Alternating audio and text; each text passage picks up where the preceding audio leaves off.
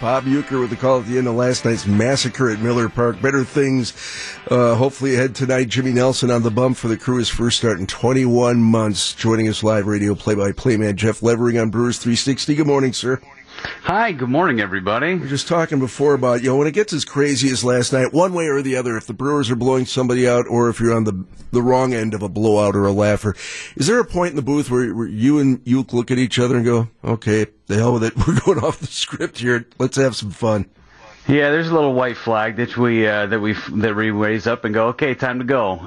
It becomes story time with Uke, which is funny. I was just tuning into you guys, and you were talking about all of our booze conversations. I don't know why it always comes to booze, but I mean, it's just kind of the way it worked out last night, talking about Miller Lights, and you could hear me laughing. It's because I was just cracking my third or fourth MGD, so we were all squared away. But no, it's entertainment. That's what it's there for. We're there to entertain people and inform people on what's going on in the game, but when things get a little sideways like they did last night, it becomes an entertainment show, and I think we provide a pretty good service for the people here in Wisconsin and Brewers fans all over the place. You certainly do. Well, nobody wants to see a blowout like that happen, Jeff, but it's going to happen. You're going to have some off nights, right?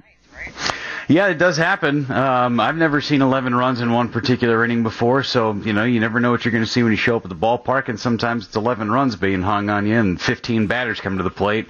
There were no major league records yesterday. It wasn't a franchise record or anything like that, so no record-breaking performance, but it was just mesmerizing to watch how the Brewers just could not get an out, and they're making good pitches, but the Marlins, you just got to give them credit. Jeff, I think lost in the abnormality of last night's box score was the fact that Travis Shaw reached base 3 times in his first game back from the IL. How big is that for his confidence? I think it's huge. He talked before the game yesterday about how he went down to the minor leagues, and first he wanted to make sure his wrist was healthy, which it was. Then the second thing about it was he wanted to try some things out. He's got pressure-free at-bats down in the minor leagues, basically free swings where there's nothing riding on it. And for 4 straight days, he tried something different every single day. Finally, something stuck with him, and he was able to consistently come away with good results in the minor leagues. And hopefully last night was a sign of good things to come for Travis moving forward. He's a big part of this team. We are live with radio play-by-play man Jeff Levering on Brewers 360 on WTMJ. You need a short memory in this game sometimes. That'll certainly be the case tonight moving forward as the Brewers put last night behind them. And then you've got this Jimmy Nelson drama playing out today.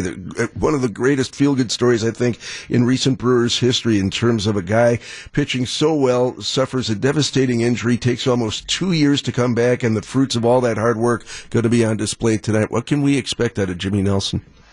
Well, he's competitive. He's always been that way, and I think it's a great story. It's been 21 months since he's thrown a pitch in the major leagues. He and his wife had twins about a month and a half ago, so they're about 5 weeks old. They've never seen him pitch in a big league game, so that's a great story in itself.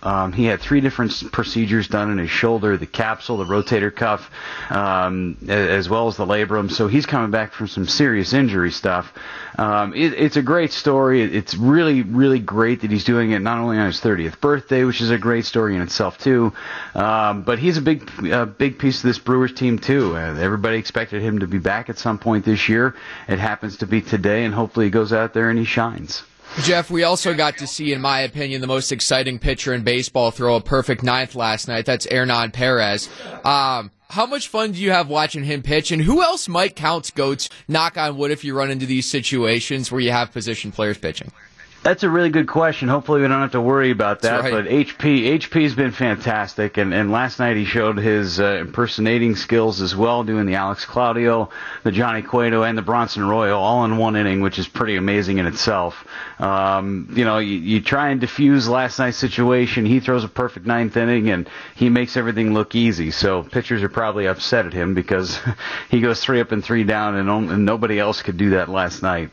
But I'm not sure who Craig Counsell would go with if it wasn't Hernan Perez available in the bullpen. Maybe a Ben Gamble, throw a little left-hander out there. Who knows? But as long as HP is available, I think he's going to get an opportunity first and foremost. Radio play-by-play man Jeff Levering, our guest on Brewers 360 each and every Wednesday morning. We'll do it a week from now. Jeff, have fun tonight. All right, take it easy, guys.